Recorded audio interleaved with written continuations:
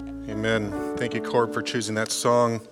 I first heard it at Sing Conference a year and a half ago. It was written by City of Light.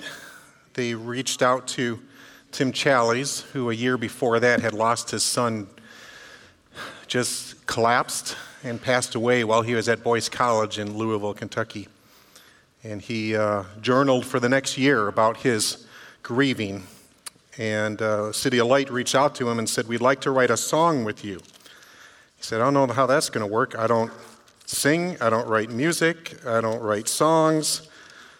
They said, "We want to write a song about what you've been writing." He said, "Okay, here's my book," his unpublished book that debuted at that conference. And I encourage you to get it. That's a little history behind the song. I hope it makes it more meaningful to you.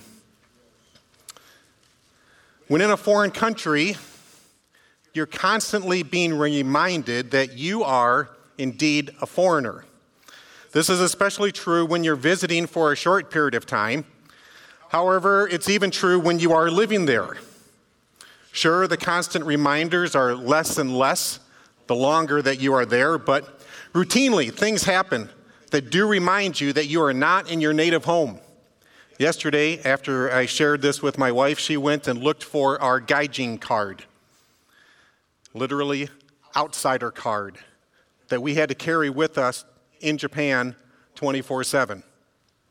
A constant reminder that we were not in our native home. The language is different, the thinking is different, the physical surroundings are different, even the way we look may be different. Many of you know that Naomi and I lived in Japan for 9 years. Those were some of the best 9 years of our lives, and we returned with 2 souvenirs named Lily and Isaac. We went to work for the Japanese government for a year in 1995, and every year we had to renew our commitment for the next year. That happened for 9 years. That yearly task itself was a consistent reminder that Japan was not our permanent home. Being a foreigner in Japan came with a lot of distinct advantages. We could pick and choose aspects of life we wanted to participate in. I always called it the foreigner pass. All foreigners coming into our area of Japan were immediately given this pass, and they could keep it as long as they maintained a shred of human decency. However, we noticed that Japanese people who left Japan and then came back didn't experience the same freedom that we did. The Japanese culture in our area of Japan during the time we lived there was very rigid. They had a set way of doing things, and kids were brought up to conform to the expectations of society. But when people would leave Japan for any length of time, it was as if their flower would open up and bloom. But upon returning, the expectations of society, culture, family, work, etc., would all try and put that flower back into its bud. And just like that doesn't happen in nature, so it's difficult to make that happen in real people. And this is even more true for Japanese people who professed faith in Christ, whether they left Japan or not. There would be things that they used to do that they just didn't do anymore because of their new allegiance to Jesus. And this would cause a lot of stress and strain for all involved, and it would oftentimes result in undue suffering for the believer. I share this illustration because the text that we're going to be looking at this morning. Would you please open your Bibles to 1 Peter chapter 4. We're going to look at verses 1 through 6. I appreciate Pastor Keith's excellent sermon last week on 1 Peter 3, 18 through 22, and encourage you to watch or listen to it if you haven't done so already, as it introduces the theme of what we're going to be talking about this morning. The letter of 1 Peter is written to Christians who are living both literally and spiritually as foreigners and who, because of their allegiance to Jesus, are experiencing persecution. This letter is bookended with encouragement to persevere in light of the fact that suffering is only for a little while compared to eternity. And it will bring glory to both Jesus Christ and to the sufferer in the eternal state. Beginning in chapter 2, verse 11, and continuing on through chapter 4 and verse 11, Peter challenges his Christian readers, in light of their status as foreigners, to abstain from the passions of the flesh, which wage war against your soul, to keep your conduct among the Gentiles honorable, so that when they speak against you as evildoers, they may see your good deeds and glorify God on the day of visitation. He then walks his readers through how this looks in relation to their government, their work, their spouses, and then their churches. Peter then switches gears, and beginning with the passage Pastor Keith brought last week, he challenges his readers that in the face of suffering, not to have the fear of man, but rather to have the fear of God. And he presents the example of how Christ endured suffering in this life in order to bring us to God, and how he was vindicated by his ascension into heaven, where he is now seated at the right hand of God with angels, authorities, and powers subjected to him. With that in mind, let's read our passage and see in it a new encouragement that Peter gives to his readers who are suffering because of their allegiance to Jesus. Namely, it's worth it to give up sin for Christ. Since therefore Christ suffered in the flesh, arm yourselves with the same way of thinking.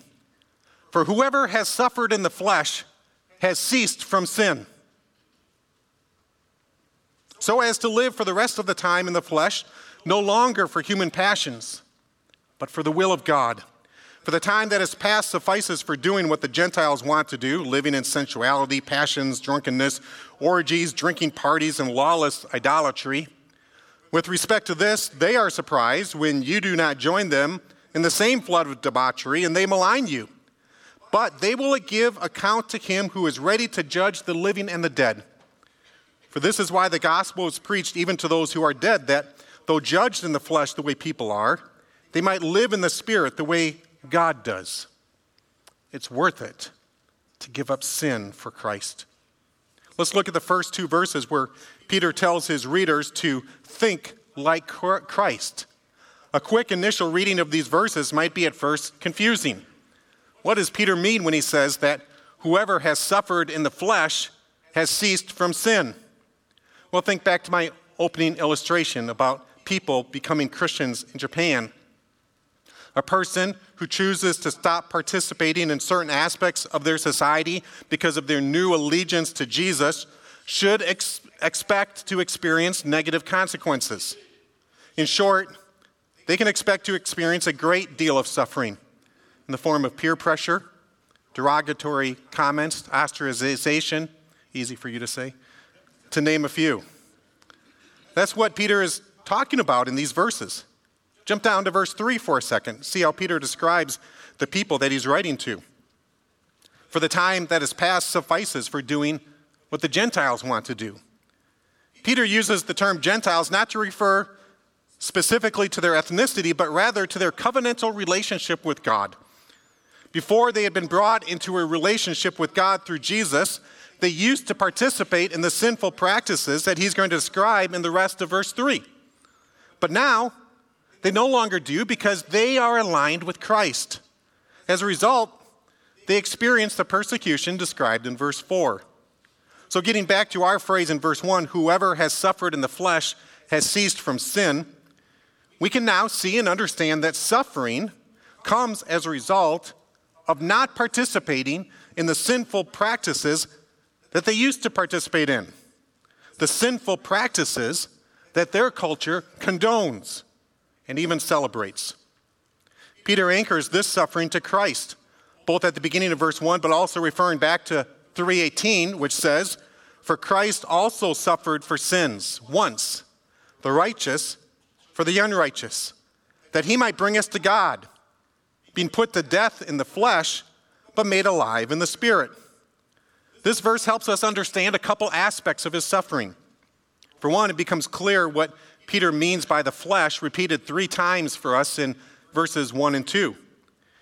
If you're familiar with the writings of the Apostle Paul, you will remember that the Apostle Paul often means our sinful natures when he refers to the flesh. But that's not how Peter is using it here clearly, since he uses the flesh in reference to both Christ in 3:18 and us again in 4:1 and 2. Peter uses this term to refer to our life from birth until death. The NIV translates it either as the body or earthly lives, which is actually very helpful for us to distinguish it from how Paul uses it. Now, the second way that 3:18 can help us understand 4:1 through 2 is to see the effect Christ's suffering in his life had on Peter's readers, both now and then. In fact, Christ suffered once for sins, not for his sins, but for our sins. He died for our sins so that we can die to our sins. His death made it possible for us to be declared righteous, cleansed from all our sins, made alive spiritually, so that we can live a new life, no longer dominated or characterized by sin. So when we arm ourselves with the same way of thinking, we are committed to thinking about suffering and sinning in the same way that Christ does. Christ willingly embraced the suffering so that he could kill sin and provide a way for us to do the same. When we embrace the suffering that comes from not sinning, we are thinking about sin and suffering in the way that Christ does. And isn't that what it means to be a Christian? We want to be like Jesus. Like the bracelets, hats, bumper stickers, etc. used to say WWJD. What would Jesus do? In this instance, it would be HWJT. How would Jesus think? Which precedes WWJD. Now that gives new meaning to these verses. Let's look at these verses again with this new perspective. Since therefore Christ suffered in the flesh, arm yourselves with the same way of thinking. For whoever has suffered in the flesh has ceased from sin, so as to live for the rest of the time in the flesh, no longer for human passions, but for the will of God. Let me give you the Tim Van Lowe paraphrase of these verses. Because Christ suffered during his life here on this earth so he could rescue you from sin, think like he did. There are earthly consequences for abstaining from the sinful practices of the world in which you live, but you have been freed from the eternal consequences of sin and given a new purpose for living out your earthly life. No longer are you living to please yourself or others, but now you are living according to the will of God and to please him and him alone. It's worth it to give up sin for Christ. Now, having the mind of Christ often results in persecution, so we should expect that, and that's what we see in verses 3 and 4. For the time that has passed suffices for doing what the Gentiles want to do, living in sensuality, passions, drunkenness, orgies, drinking parties, lawless idolatry. With respect to this, they are surprised when you do not join them in the flood of debauchery and they malign you. In light of this, Peter then tells his readers in verses 3 and 4 that if they think and act like Christ, they should expect persecution. In verse 12, Peter is going to tell his readers not to be surprised at the fiery trials that come upon them. Here in verse 4, he explains why they should expect to be persecuted by saying that those expecting the believers to participate in sinful practices as they used to do are now surprised when they don't. In other words, believers, don't be surprised when unbelievers are surprised at your new way of life, which involves no longer doing what they once did and induces them to persecute you. By making this shift, it feels to them like you are judging them. And so they respond by trying to cast a bad light back onto you. Now, what are the sinful practices that Peter's readers are ceasing to participate in? Well, this is quite a list. The human passions in verse 2 are now laid out in detail in verse 3 and are framed by the first two words, sensuality and passions. These words can also be translated as debauchery and lust. In other words, the things they used to participate in and that their unbelieving friends still participate in are characterized by an extreme indulgence in debased bodily pleasure and a very strong, self-serving sexual desire. It's interesting that the next three things listed are all things that, when practiced within proper constraints, aren't evil in and of themselves. They refer to activities that involve eating, drinking, and sex.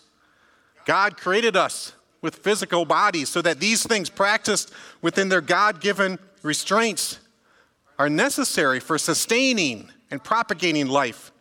But when the restraints are lifted, accompanied by a lack of self-control, along with extreme selfishness, these things become both self-destructive and harmful to others. That's what Peter means by ceasing from sin. They are ceasing from being controlled by the passions of this life. Now, the last thing on this list, lawless idolatry, takes the practice of worshiping idols, which in and of itself is a terrible sin, of course. But by adding the word lawless, Peter is addressing how these religious practices often incorporated into their worship of idols many of the sexual vices he had just listed. Now notice the kind of persecution that the believers experience.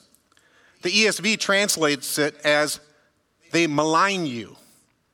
Because the Christians choose to do God's will and don't participate in the same flood of debauchery, the unbelievers malign the Christians in such a way that they also blaspheme God. The literal word translated here as malign means to blaspheme. This is not their intent, but it is the result. These unbelievers that the Christians used to run with, which are surprised at the Christians' new trajectory of life, they're ashamed because a light is cast on their actions, exposing them for the evil that they are, and they also attack the Christians because of their alignment with God, their choice to not sin and to do the will of God. Instead, they choose to think like Christ and ultimately worship God. In so doing, the unbelievers unwittingly give these Christians the ultimate compliment by treating them like Christ, who experienced the worst possible means of suffering. Friends, it's not so different today. There are times when believers today, like the song I used to sing as a kid says, the things I used to do, I don't do them anymore. The things I used to do, I don't do them anymore. The things I used to do, I don't do them anymore. There's been a great change since I've been born again. And when this happens, the people we used to do those things with may malign us and say all sorts of bad things about us. They may cut off their relationship with us. They may do even worse and make up lies about us. Now, pause for a second. Certainly, we shouldn't give any ground for people to stand on when they do this. We should not just be thinking like Jesus, but we should be living like him as well, in a loving, kind, and generous way, such that the words of 1 Peter 2:12 are true about us. Keep your conduct among the Gentiles honorable, so that when they speak against you as evildoers, they may at that same time see your good deeds and glorify God on the day of visitation. And there will be times when our good will be evil spoken of. And we need to be prepared for that, to expect that. So let me once again give you Tim Van Lowe expanded paraphrase for verses 3 and 4. You've spent enough time living the sinful life of those outside of Christ, one that is characterized by debauchery and lust, getting drunk, all forms of sex outside of a marriage between one man and one woman, excessive partying and worshiping anything and anyone other than the one true God. As a result, the people you used to do those things with are shocked that you no longer participate with them in these excessive sins, and they malign you like Christ was maligned. It's worth it to give up sin for Christ. Lastly, there is good news tied in with this commitment to thinking like Christ and the persecution that accompanies this new trajectory of living. And so we should anticipate opportunities to share our faith in the same vein as what Peter has already written in 3:13 through 17. Let me read these verses from Pastor Keith's sermon last week and tie them into verses 5 and 6. Now, who is there to harm you if you are zealous for what is good? But even if you should suffer for righteousness' sake, you will be blessed. Have no fear of them, nor be troubled, but in your hearts honor Christ the Lord as holy, always being prepared to make a defense to anyone who asks you for a reason for the hope that is in you. Yet do it with gentleness and respect, having a good conscience, so that when you are slandered, those who revile your good behavior in Christ may be put to shame. For it is better to suffer for doing good, if that should be God's will, than for doing evil. In other words, these experiences of persecution should be looked at as opportunities for evangelism. Now, you might expect that coming from the pastor whose main job description is to promote evangelism. But let's look at verses 5 and 6 and see if you can see it also. But they will give account to him who is ready to judge the living and the dead. For this is why the gospel was preached even to those who are dead, that though judged in the flesh the way people are, they might live in the spirit the way God does. These verses have been called two of the most difficult verses to understand in 1 Peter. Some have tied them in with 3:19 and what it says there about Jesus going and proclaiming to the spirits in prison. Pastor Keith did a good job last Sunday explaining that the spirits in 3:19 are not people, but rather the angelic beings in prison since the time of Noah. So unless I'm going to disagree with Pastor Keith, and I'm not, the ones in 4:6 can't be the same ones in 3:19, if for no other reason than the fact that the gospel is not for angels, but for people. Another bad rendering of this verse is that it is teaching some form of universalism. In other words, after death, the gospel will be preached to people at least one more time so that they too can spend eternity with God. But a basic rule for interpreting Scripture is to allow clear teaching to explain unclear teaching. Here we have an unclear passage, so we can look to other clear passages to rule out this universalistic idea. Passages like Hebrews 9:27 and 28, which says, "And just as it is appointed for man to die once, and after that comes judgment, so Christ, having been offered once to bear the sins of many, will appear a second time, not to deal with sin, but to save those who are eagerly waiting for him." For the sake of time, I'll just give you one more, Revelation 20:12 through 15. "I saw the dead, great and small, standing before the throne, and books were opened. Then another book was opened, which is the book of life. And the dead were judged by what was written in the books according to what they had done. And the sea gave up the dead who were in it. Death and Hades gave up the dead who were in them. And they were judged, each one of them, according to what they had done. Then death and Hades were thrown into the lake of fire. This is the second death, the lake of fire.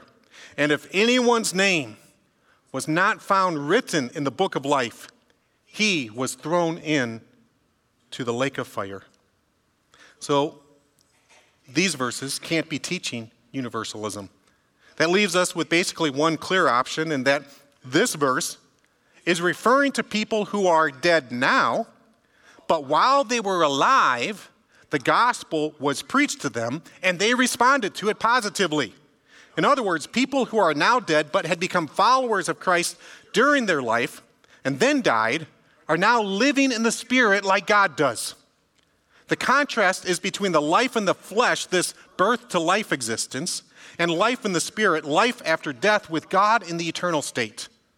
So going back to verse 5, the unbelievers persecuting the believers for their decision to think like Christ when it comes to sin and suffering will have to answer to the God they are blaspheming by maligning the believers.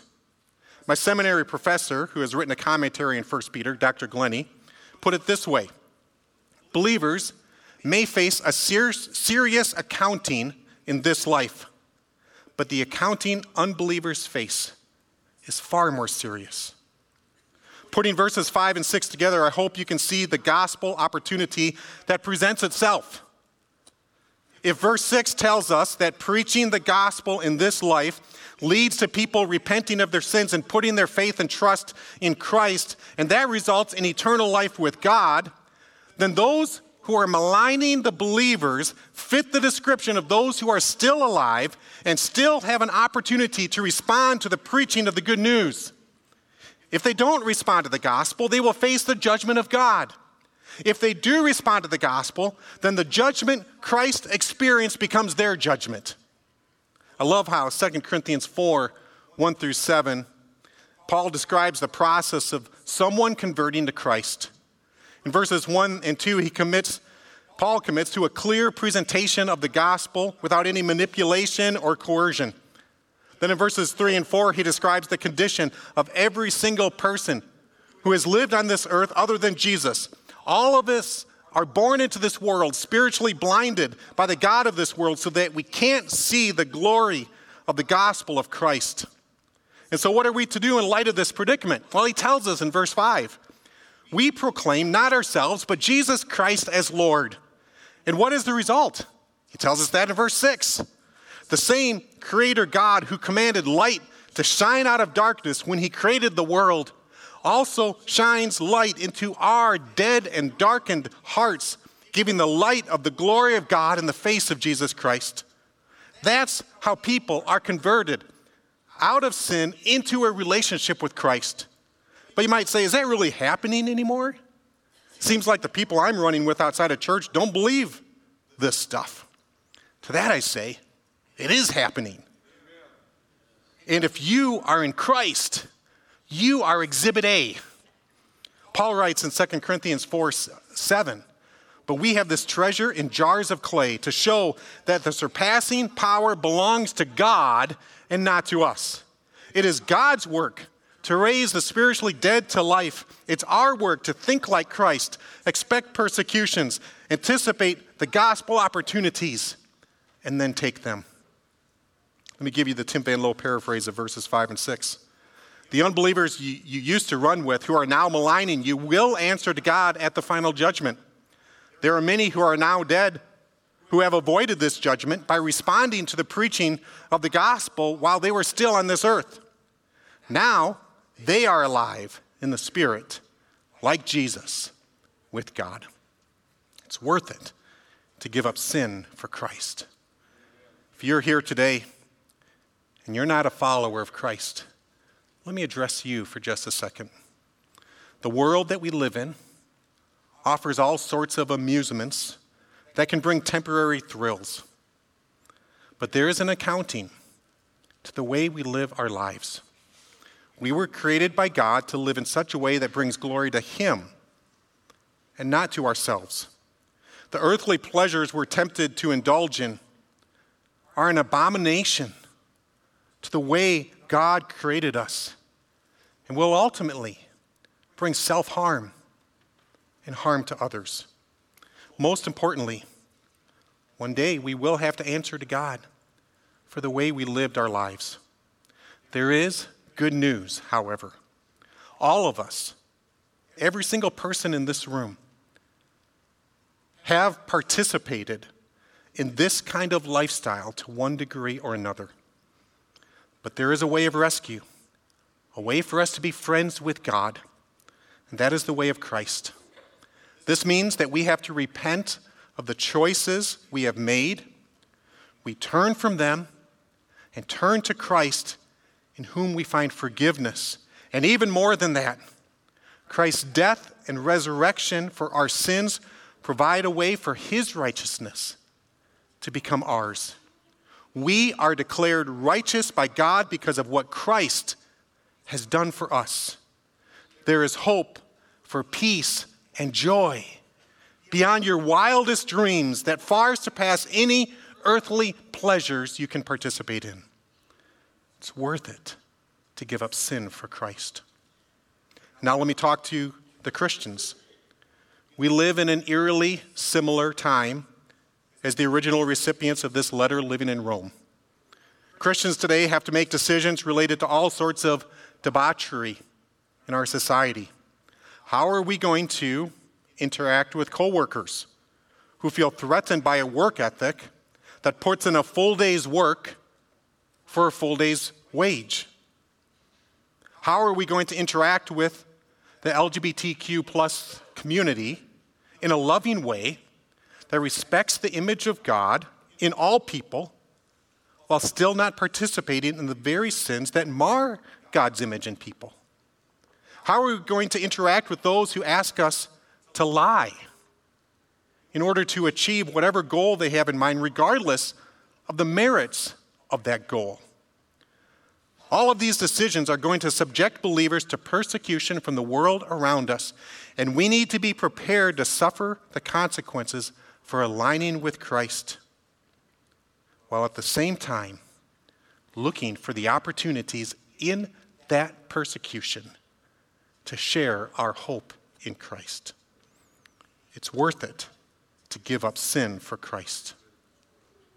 Heavenly Father, thank you so much for the clear teaching in your word. We are surrounded by temptations every day to take shortcuts, to give in to the lifestyle, the prevailing lifestyle of the world around us.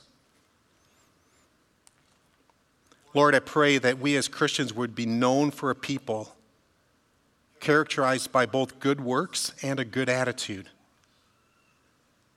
That the friends and co-workers and neighbors around us who know that we're Christians and may not agree with what we believe the Bible says, still at the end of the day, there's something about us that is attractive to them.